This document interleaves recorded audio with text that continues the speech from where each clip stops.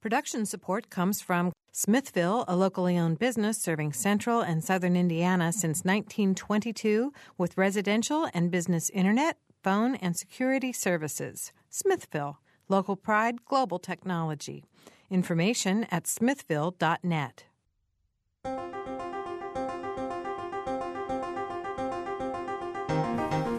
Good afternoon. It is Friday, July 1st, and this is Noon Edition with Sarah Whitmire. I'm Stan Jastrzebski. This week, we're talking about prescription drug abuse in Indiana, and with us in studio are Indiana Drug Enforcement Agent Dennis Wishern, Courtney Stewart from the Indiana Prevention Resource Center, and Centerstone Director of Addictions Linda Grove Paul. Thanks to the three of you for being here today.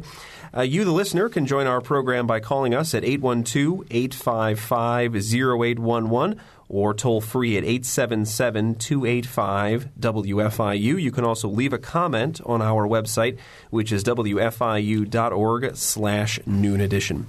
I'd like to ask, first of all, and Dennis, I guess I'll start with you on this, are there groups of people that your agency has identified as the most frequent abusers of prescription drugs, either by age or by some other demographic factor? Not really. We mainly focus on the distributors or the people that are, that are actually distributing it out there on the street. However, evidence that I've seen from the Centers of Disease Control and other agencies like that show that it's generally a rural Caucasian drug. A lot of the abuse starts maybe around 20 and can go all the way up to 50 years of age. Linda, Courtney, what do you guys see in terms of people who are the ones who have the most misuse of prescription drugs? From a treatment standpoint, as Dennis said, a lot of folks are white. Rural. I think one of the things that's really interesting is prescription drug abuse is by far the fastest growing form of drug abuse, and that the prevalence is as strong in rural communities as it is in urban communities. Which really makes it pretty different and certainly very much affects a large portion of Indiana. As you said, it is rural. It is white and a lot of females. We really, from a treatment standpoint, we see a lot more women that have problems with prescription drug abuse. What about elderly people? How do they fit into this with prescription drug abuse? How many are just misusing prescriptions? A lot of folks fit into this. I mean, that's part of the issue is availability. Prescription drugs are available for just about anybody at any point in time. You go to the doctors. It's very easy to get prescription drugs. I think we were just talking before the program, actually, anywhere from 10 to 6 times the growth of prescription or opiate drug abuse in the last 15 years.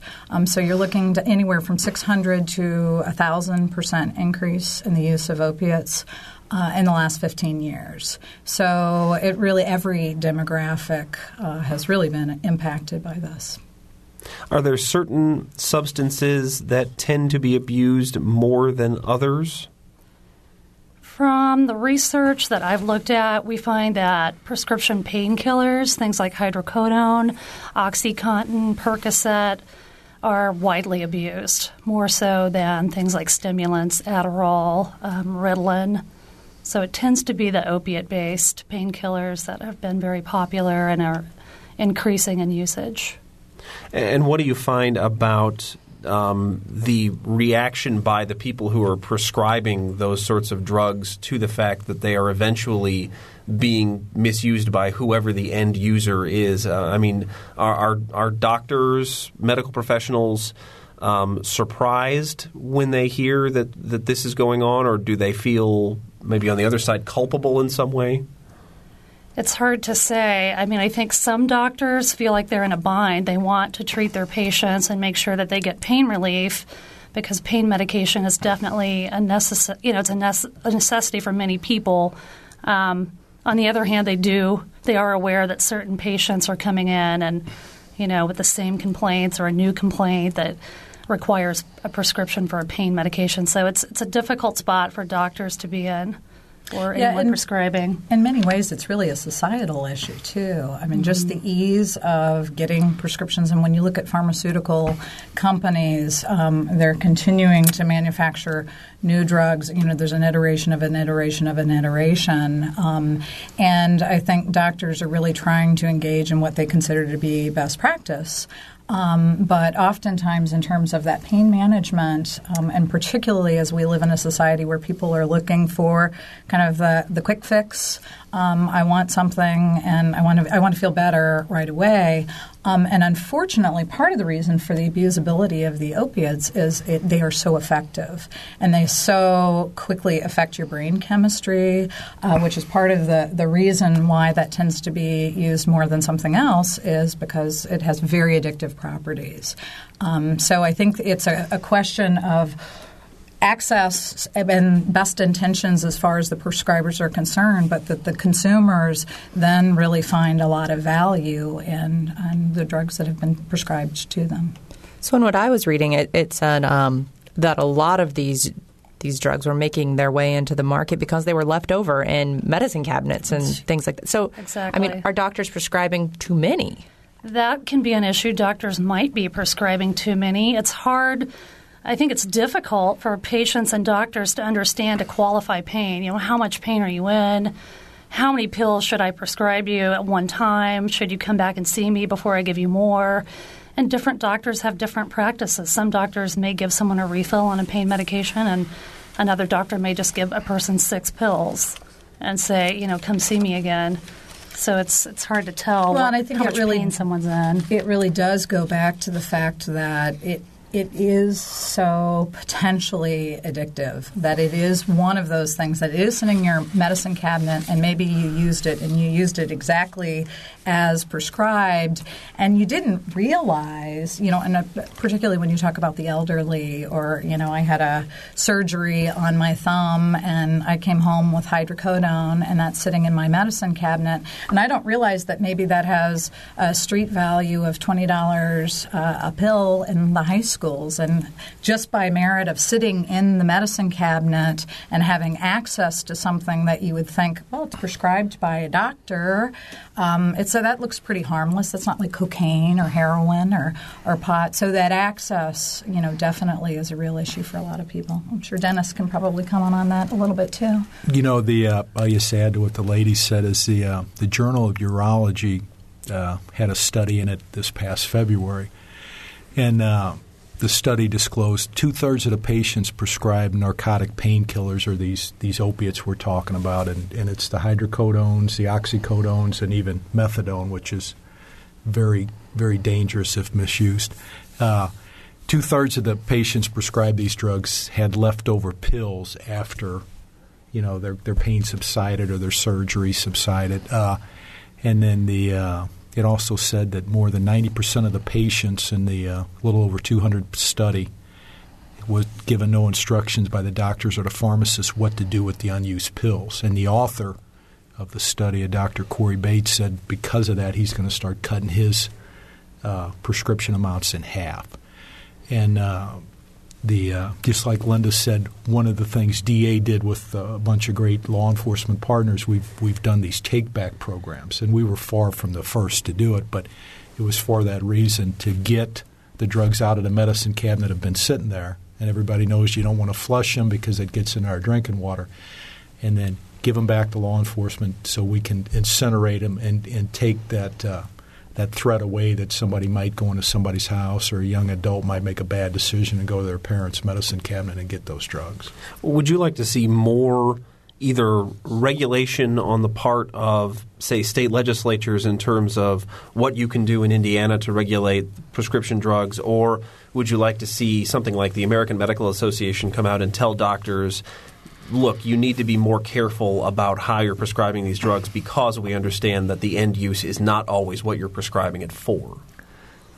Great question. The two parts. The state of Indiana just passed a law that should make take-back programs easier, and they're still coming up with the regulations. So you might possibly be able to give your old and unused drugs back to your pharmacist for destruction. but they're still, I believe, developing the regulations. The other ones Linda and Courtney kind of made reference to is there's always been this argument pain's been undertreated in the past, and now maybe it's been treated better to address it. And how do you find that happy medium? I've talked with an addiction doctor who said, a lot of practitioners out there are handing this stuff out way too much because he's dealing with all the pain and misery he sees from the back end side when they come to him. There's a couple great organizations. There's a whole set of rules by the Federation of State Medical Boards how to treat pain and certain guidelines, urine tests, the Inspect program, all these ways to kind of gauge yourself if you're in line. ASIP's another organization of medical practitioners who just deal in pain. They have a whole set program. So, it's out there. There's some good guidelines. A lot of the people we see when we charge somebody criminally, a practitioner or a doctor, is most of them really don't have any pain treatment. It's schooling. I mean, they are not. They never went to school and all the little finer points and how do you assess pain, how do you check and balance it. So the laws are there. Good question. No, I'm not. Well, that's a tough one. Yeah, and I think there's several things that you brought up. One, I think you should talk a little bit about Inspect because that is really a very useful tool. And I know from the standpoint of our psychiatrists at least, at Centerstone, we use that really regularly, particularly with our addictions clients. But I think there's some real underutilization of this, and I think this is a great resource for prescribers and for pharmacists. Well, what is Inspect? Okay, it's if I get it right here, the Indiana Narcotics. Can't remember the acronym. Long story short, it's a computer program where every prescription that's given to a patient in Indiana goes into a computer system. So, for instance, I went to my doctor and I got a prescription for hydrocodone. It would show up in Inspect and it would only be viewable by the practitioner or the pharmacist and a small amount of law enforcement. But the goal is, and it's one of 38 programs like it across the nation, and they're called prescription drug monitoring programs. And the goal is to, let's say Linda's the doctor, I come in and want a prescription by her. She would do due diligence and check my name in the program to be sure that I wasn't getting a prescription from Courtney. And that's what we call in our business, we see doctor shoppers. Mm-hmm. One addict or one user going to multiple doctors to get the same prescription. A program like Inspect works good where if you use it, you can identify it and sit down with the patient or get them their help or send them somebody that can help them with their addiction because they're misusing the system. And it's a resource that really needs to definitely be utilized. Now, the doctor shopping, sometimes people go over state lines. That's true. So people will Inspect travel. is for the state of Indiana. So if you go to Kentucky or you go to Ohio. They may not have a system like Inspect. Mm-hmm. And from a prevention standpoint, education is extremely important. And Dennis mentioned that a lot of doctors and people with authority to prescribe don't have a lot of knowledge of addiction. They're seeing people that are in pain. Their job is to treat pain and, to make people well again. So education for pharmacists, doctors, patients, about addiction. And, if a doctor suspects that someone's addicted, they can do screening, ask a few questions, do a brief intervention. We're seeing a rise that it's called, the acronym is SBIRT, Screening, Brief Intervention, Referral, and Treatment, where a doctor or someone who has prescribing authority, if they are trained and realize that someone may have an addiction, they can ask a few questions, and if they feel like there's a problem, they can give the patient some information, give them a referral, even a brochure, just to get them thinking a little bit more about the drugs that they are using, even if they're prescribed. Is there a problem with people getting these drugs, I guess, just from non-reputable places? I'm thinking just with the rise in getting drugs off the internet. Absolutely. Yeah, the internet is definitely an issue, although it isn't near. I mean, as I was kind of preparing for this, looking at the number, it's typically just still 1 to 2 to 3% in terms of the number of people. It really is more doctor shopping, and I think in terms of prevention and education, particularly as you mentioned before, Stan, as far as prescribers, I think that is really important. And part of what I was talking about is how addictive opiates really are. Is it not only affects your physical pain, it very much has an impact on emotional pain. And as a treatment provider, that's part of the reason why we see women have a tendency to have more susceptibility to the opiates in general, is if you have a history of trauma, if you've got other things, maybe depression, other things that are going on, that euphoria that is kind of a part of what you get from the opiate in addition to the pain. You also get euphoria. You potentially may have a lot of additional energy. So it becomes a real reinforcer. And then physical dependence comes along too, and then you actually need it. So you're going to do whatever you can to try to get it. And it's pretty easy still to get from doctors. I want to go back to a point Dennis was making earlier. Some doctors, and as Courtney said, I think intentions are, for the most part, almost always very, very good. But I think recognizing the access and availability to pain meds at this point and the addictability is really critically important for the prescribers. And there are some practices where they have put great pieces in place to say, yes, I'm prescribing you a narcotic drug, but I need for you to sign a contract because if I believe for any reason, maybe prescriptions have gone missing several times, or you've had to get multiple refills, or you've come in multiple times, or you've been on for too long, I'm going to have to urine screen you. And one of the issues really as far as diversion is concerned is a lot of people are going in and they're getting prescription meds and they're not using them for themselves. They may go in and talk about a chronic pain condition that they have that's difficult to verify, like a migraine or perhaps some sort of a back problem, something like that. And they may get that prescription and they may actually sell those drugs on the street. So, you have to really actually be concerned not only is the person using more than they're supposed to, but are they using it at all? And I've heard lots of stories of elderly actually supplementing their income. I have too. By actually going and getting, pain medication. So sometimes it's the people that you might not suspect. They don't necessarily look like, people who are abusing drugs might not look as, a stereotypical drug abuser. It would seem at that point you'd be getting into the realm of Medicare fraud and things of that nature as well. I want to remind our listeners you can call in at 812-855-0811 or 877-285-9348. You can also go to wfiu.org/noon edition, and you can join our conversation online there. I wanted to ask about these unused drugs. What incentive would I have to give the drugs back? I went to the dentist a week ago. I had a root canal. He prescribed me, pain medication. I got 20 tablets. I've used 2. I have 18 unused tablets sitting at home that I'm probably never, ever going to need to use. You might not want to say that on the air. People will come and find you. It's a figure of speech. What incentive do I have to give those back or get rid of them? What would stop me from thinking, well, maybe I'll have pain somewhere in the future, or maybe my wife or my children will have pain, and it'll be good to have this around in that event? I think you hit on a key point right there.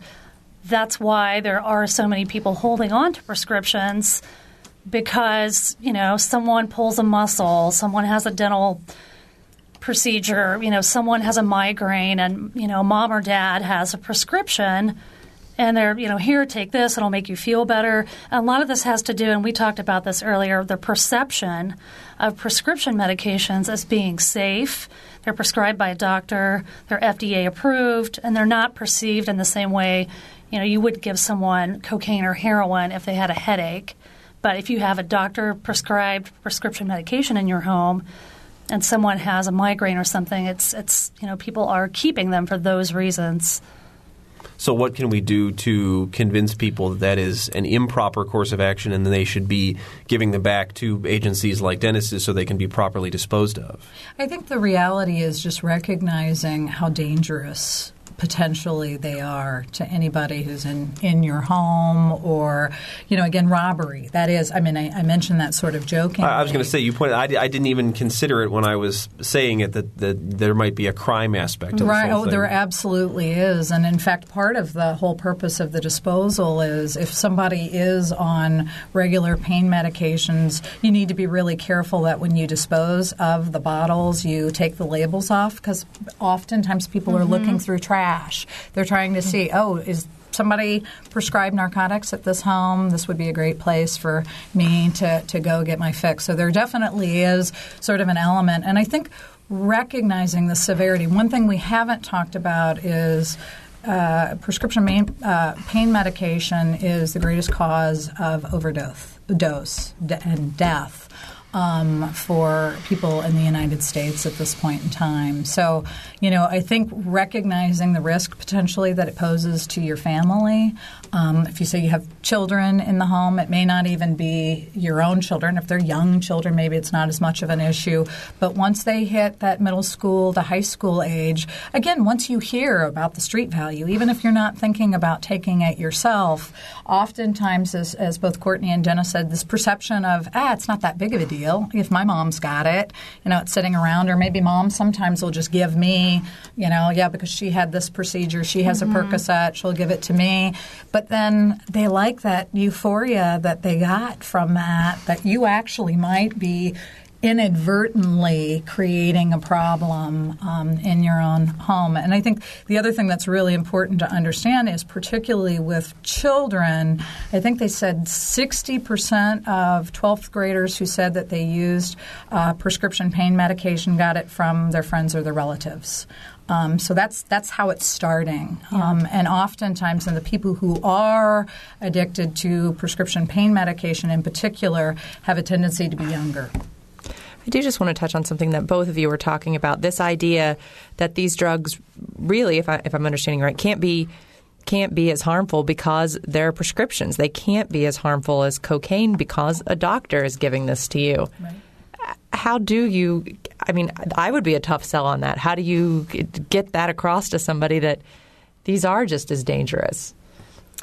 I think we come back to things like education, and your example of receiving 20 tablets, hypothetically for a root canal of, hydrocodone.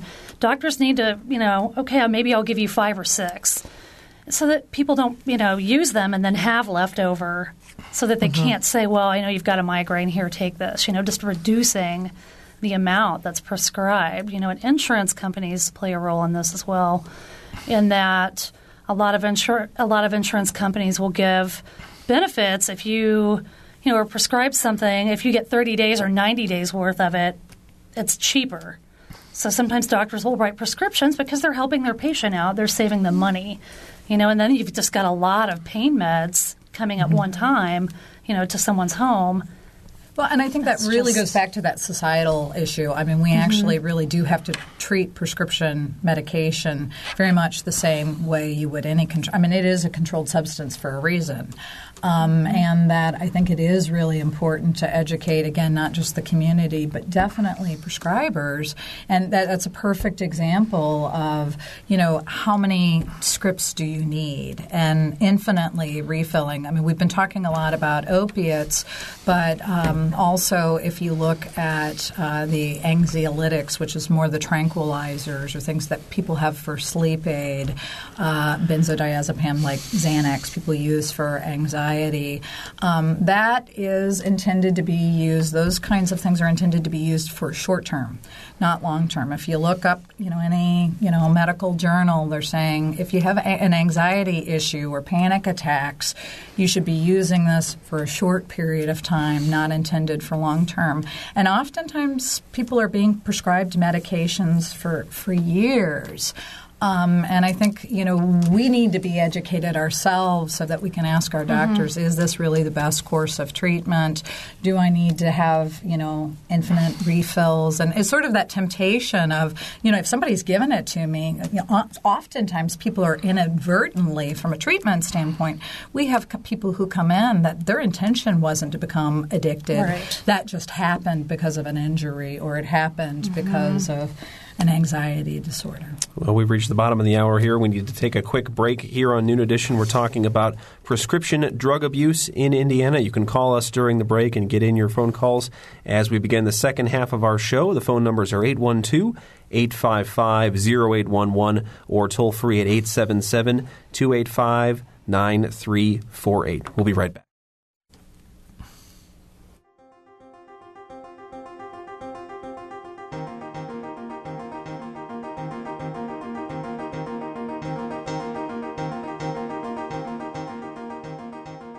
This is Noon Edition on WFIU. Production support comes from Smithville.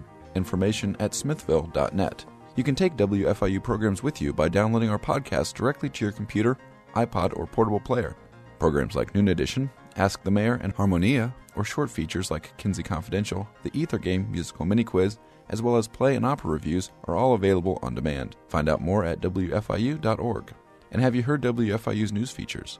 On Fridays, the WFIU News Team brings you expanded and in-depth reports on topics affecting South Central Indiana. Listen at 11:33 a.m., 11:55 a.m., and 5:45 p.m. to catch that day's feature. They're also archived on our website, WFIU.org.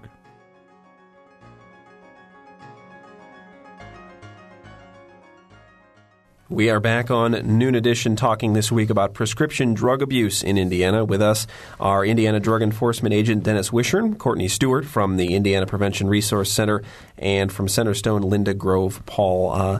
We talked a lot in the first part of the program about some of the problems. I'd like to try to, if we can, get to some more solution-based conversation in the second half of the show. And I wonder, are there numbers or are there statistics that are promising in any way that might lead to more discussion about how to solve some of these issues? Are there Dennis, you mentioned a couple of studies that are being done that I think would at least alert people to some of the problems, but are there numbers that you're aware of that you'd like people to be more cognizant about that can perhaps lead to either better informing people of the danger of what it is that they're doing to themselves, or maybe a treatment or an information campaign that can help to stem the tide of the problem? Well, in the numbers part, Stan, and to kind of reply to Sarah's previous question, the drug overdose deaths were second only to motor vehicle deaths during the last reportable year. So, we lose a lot of people in motor vehicle or car crashes. Prescription drugs are killing people, and that's the leading cause right behind car crashes. And then lastly, I get a lot of my stats from the Centers from Disease Control down in Atlanta. And one good thing about that organization, it's well written, it's easy to read, and things like that. But the poisoning deaths increased from about 4,000 in 1999 to almost 14,500 in 2007, almost tripled. And like the ladies mentioned, we got to educate and get the information out.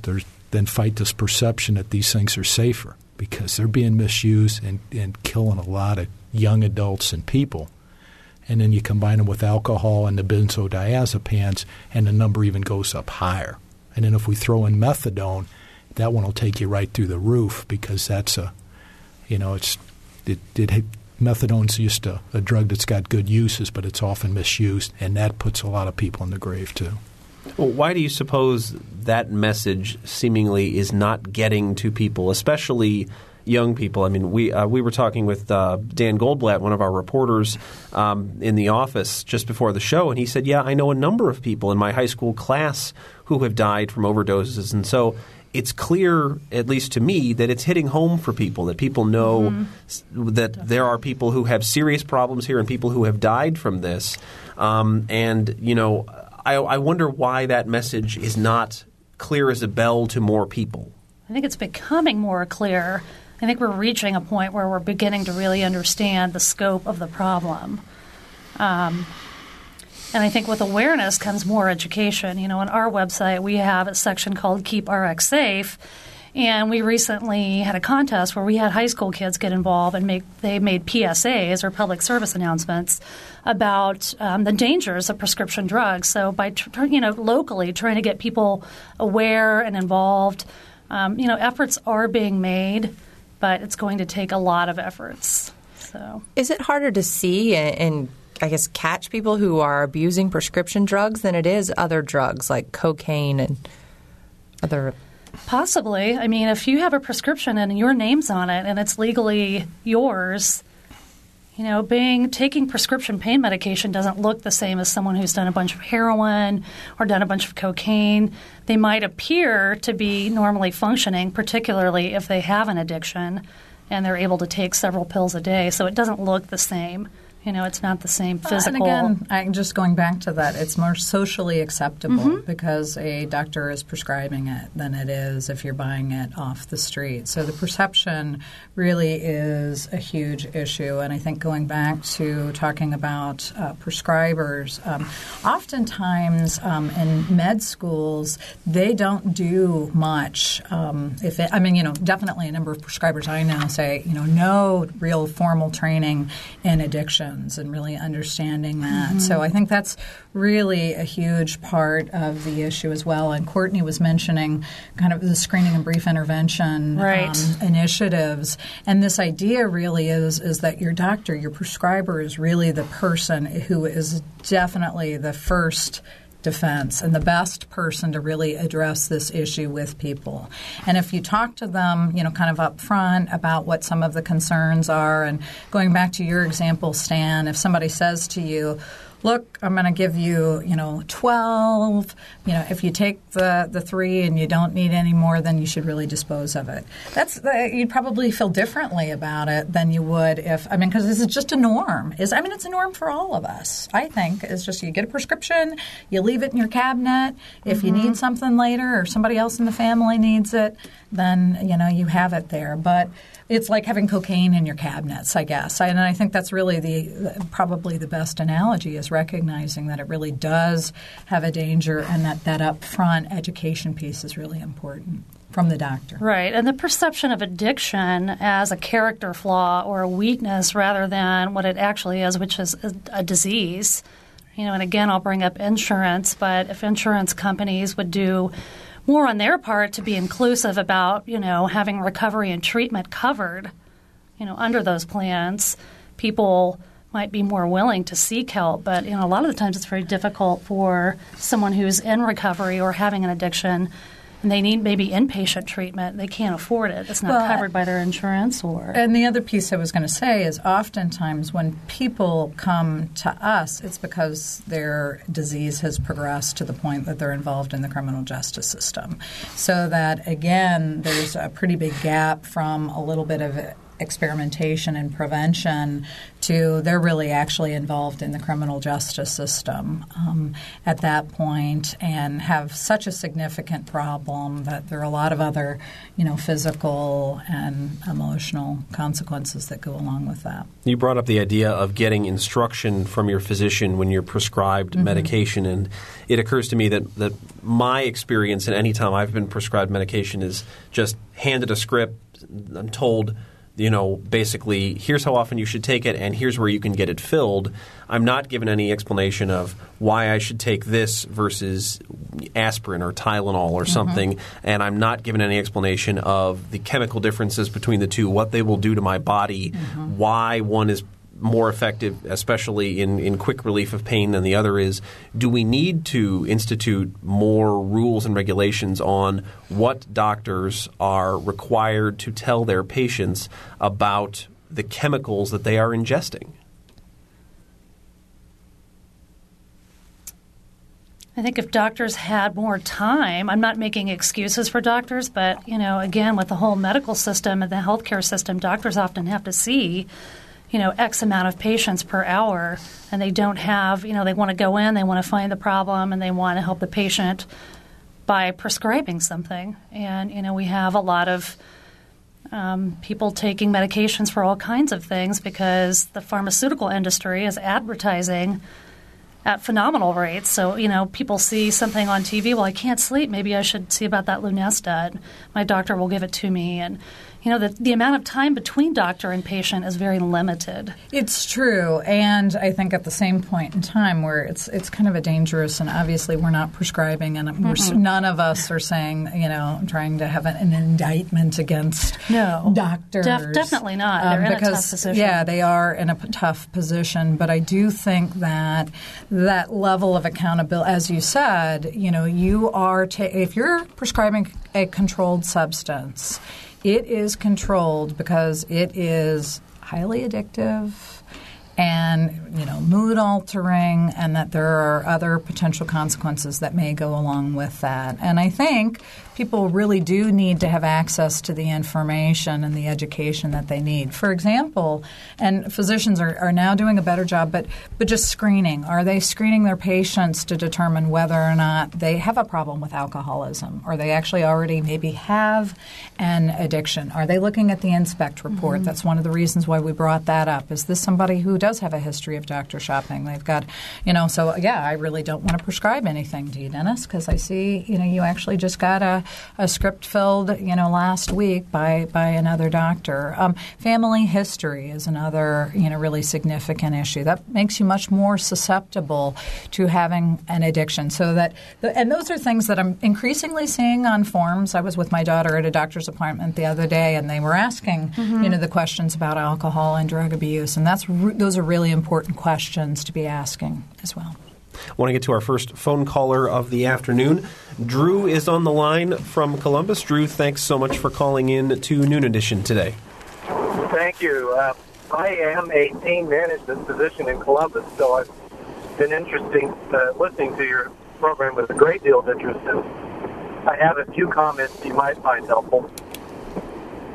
One is this dramatic increase in the abuse of prescription medications over the last 15 years corresponds quite precisely to an effort on the part of the federal government coming out of the 1980s and into the early 1990s. The impression among many policymakers, probably an accurate impression, was that pain was undertreated.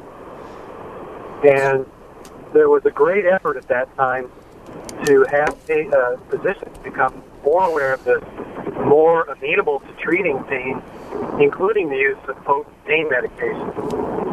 Many physicians were encouraged to overcome their own fear of prescribing opioids, and many of them did do so. Well, this has been an unintended consequence of that. Tell me, Drew, do you think there's been an overreaction in some ways?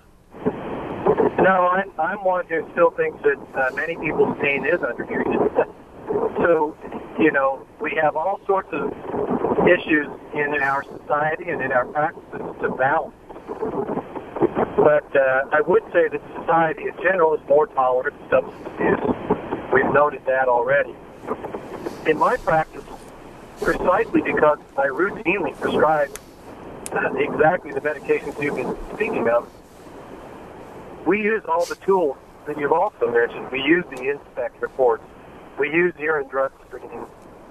We use a pain psychologist to help us talk to at least some of our patients. And so we're quite prepared to deal with the troubled patients who come our way. People who are most susceptible to this, unless they're pain management physicians who aren't practicing good medicine, people who are really vulnerable are very busy primary care physicians and perhaps some surgeons who have many, many other problems to address. And by the time the patient gets around to saying, oh, by the way, doc, can I have a refill on my Vicodin? The visit's just about over. And physicians, especially primary care physicians these days, are underpaid, overworked, over-hassled with regulation and paperwork. It's pretty easy to manipulate some of them. Others are very careful about this, and yet others, particularly in my community, don't manage these medications on a long-term basis, and they send them to people like me who they know are prepared to deal with this. All right, Drew, thanks so much for calling in. That was, I think, a good insight to add to the program, and good to hear absolutely from a medical professional. And Drew brings up, I think, an interesting point that, there are – we talked earlier about the issue of doctor shopping, and we talked about, the responsibility on the part of medical professionals.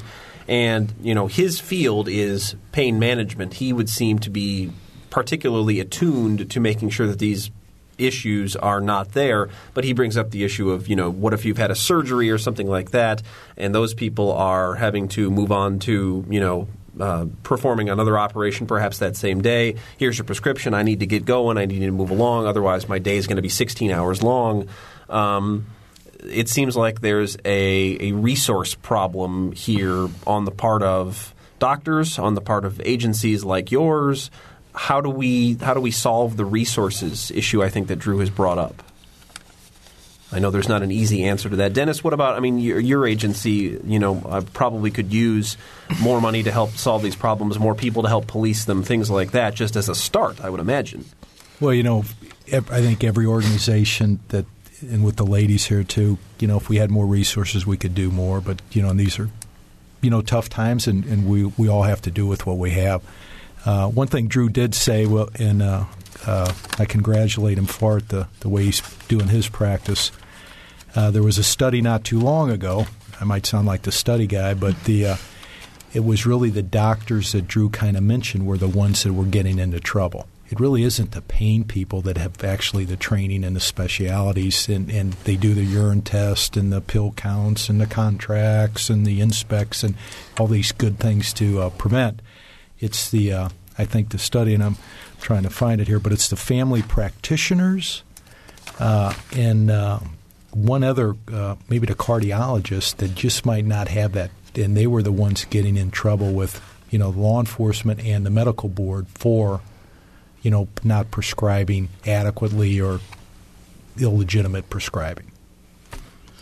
Yeah, I really want to applaud Drew because I think that is kind of the exception, and that's not to say that there aren't some really good pain management folks that are out there, because there definitely are. But those tools that he says that they're using, that is pretty unique. And I think when you were talking about what are the solutions, those really are the solutions that you actually really do need to take the steps to manage. And his other point, which was a really important one and something I had been thinking about earlier, was just about, he was talking about the accreditation body. JCO is the Joint Accreditation for Community Health Organizations, I believe.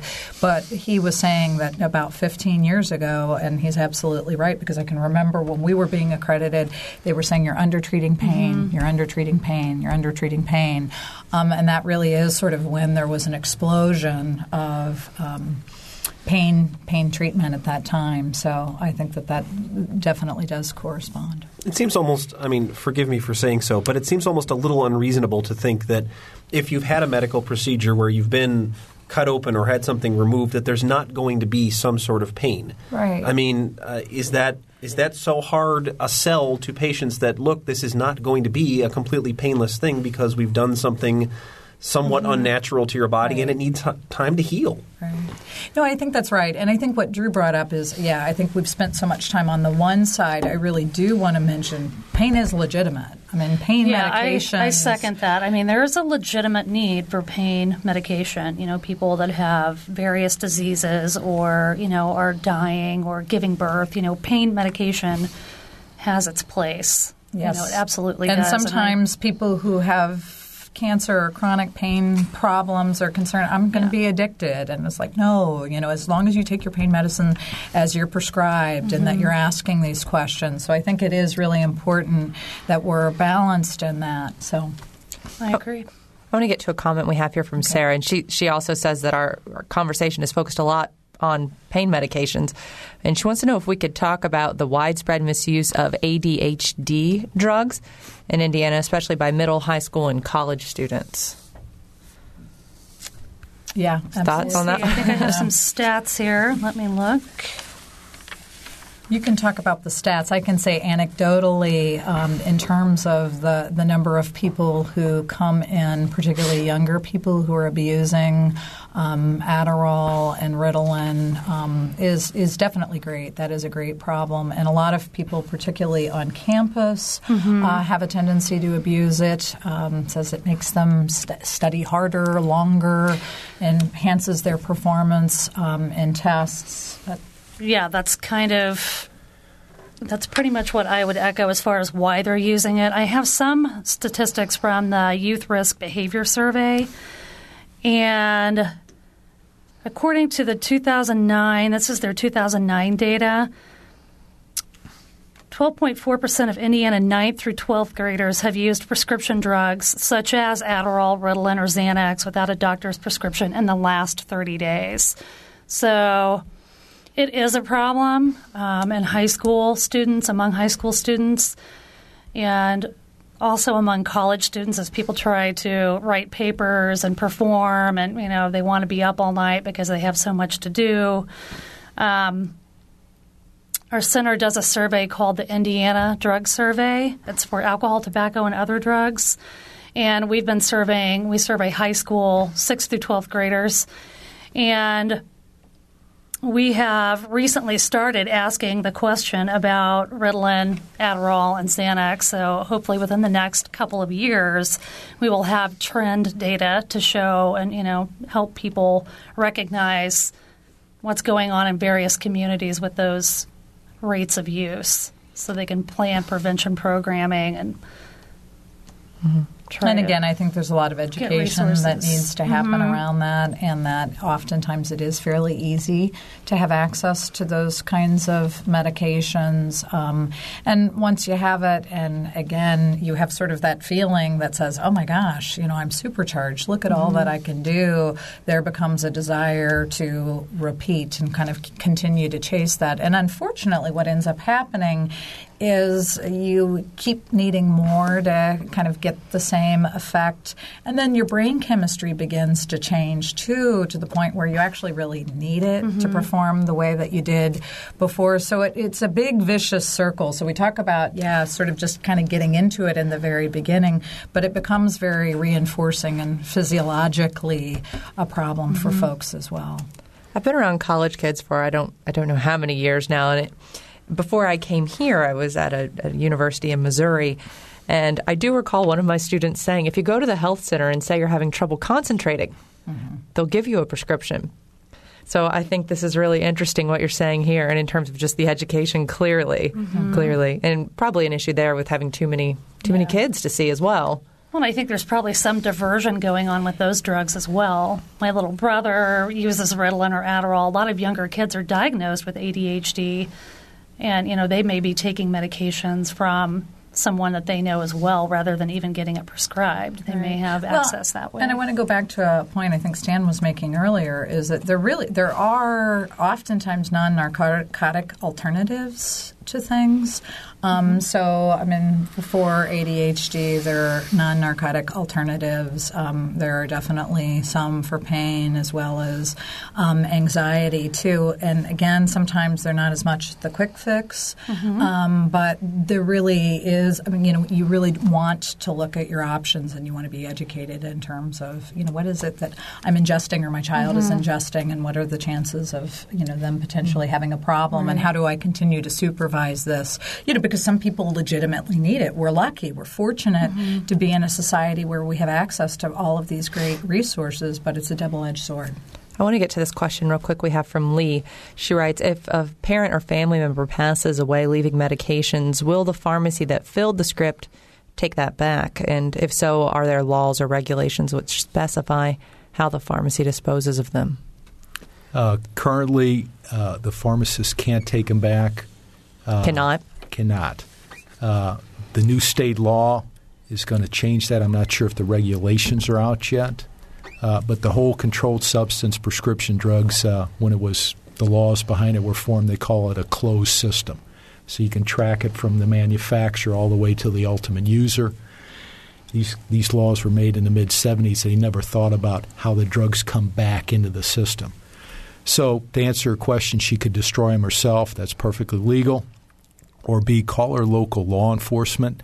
I know Bloomington PD does it, but there's several sheriff's offices and police departments around the state that you could drop them off there, and then the law enforcement will destroy them for you. That's a better alternative. Seems like the system could be improved if it was a two-way door where they could go out from the pharmacy but also back into the pharmacy at the end if they're not, being used. Very true, Stan, and that's what the state's working on. The feds are looking at laws like that, too. Ours should come out at the end of sometime this fall, but the question always comes out, how do you prevent diversion? The closed system, the big manufacturer makes it, it goes to the distributor, it goes down to the pharmacist. It's tracked the whole way. The practitioner, the doctor writes a script. Nobody thought, how do you get it back in, and then how are you sure it's destroyed and not diverted back? And everybody's working on that one to find the best way. I just want to sort of close the program, our last minute and a half here, on, is there a part of this problem that doesn't get as much publicity or as much notoriety as it should that you'd like to leave people with, and maybe 30 seconds apiece? Courtney, why don't we start with you and we'll go down the line. What do you want to leave people with that they might not have known or even thought about coming in? Probably to make use of the resources that are available. Our website has several things. It's www.drugs.indiana.edu. Also, addiction we need to think of addiction as a disease rather than, someone's individual problem. Let's move along real parents, quick. can just talk to their kids. Yeah, I think just from a treatment standpoint at least is that anybody who has any questions or concerns, they really do need to reach out for help. I think IPRC is a great resource. Centerstone, we have the Recovery Engagement Center that's on the corner of 7th and Rogers. And it really is for family members, people who have questions. Somebody who just wants to come in, what do we do? We're struggling with the kids. So reaching out is really important. And Dennis, real quick. Hey, real quickly, if you're a parent, educate your kids and get your medicine out of your cabinets and destroyed.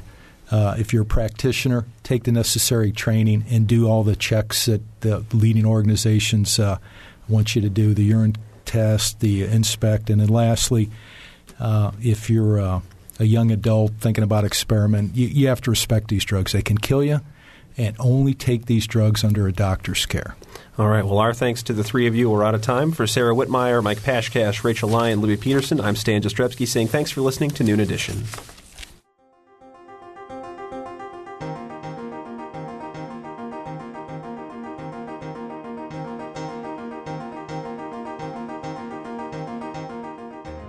Noon Edition is a production of WFIU and the Herald Times. A podcast of this and other WFIU programs is available at wfiu.org. Production support comes from Smithville, a locally owned business serving central and southern Indiana since 1922 with residential and business internet, voice, and security services. Smithville, local pride, global technology. Information at smithville.net.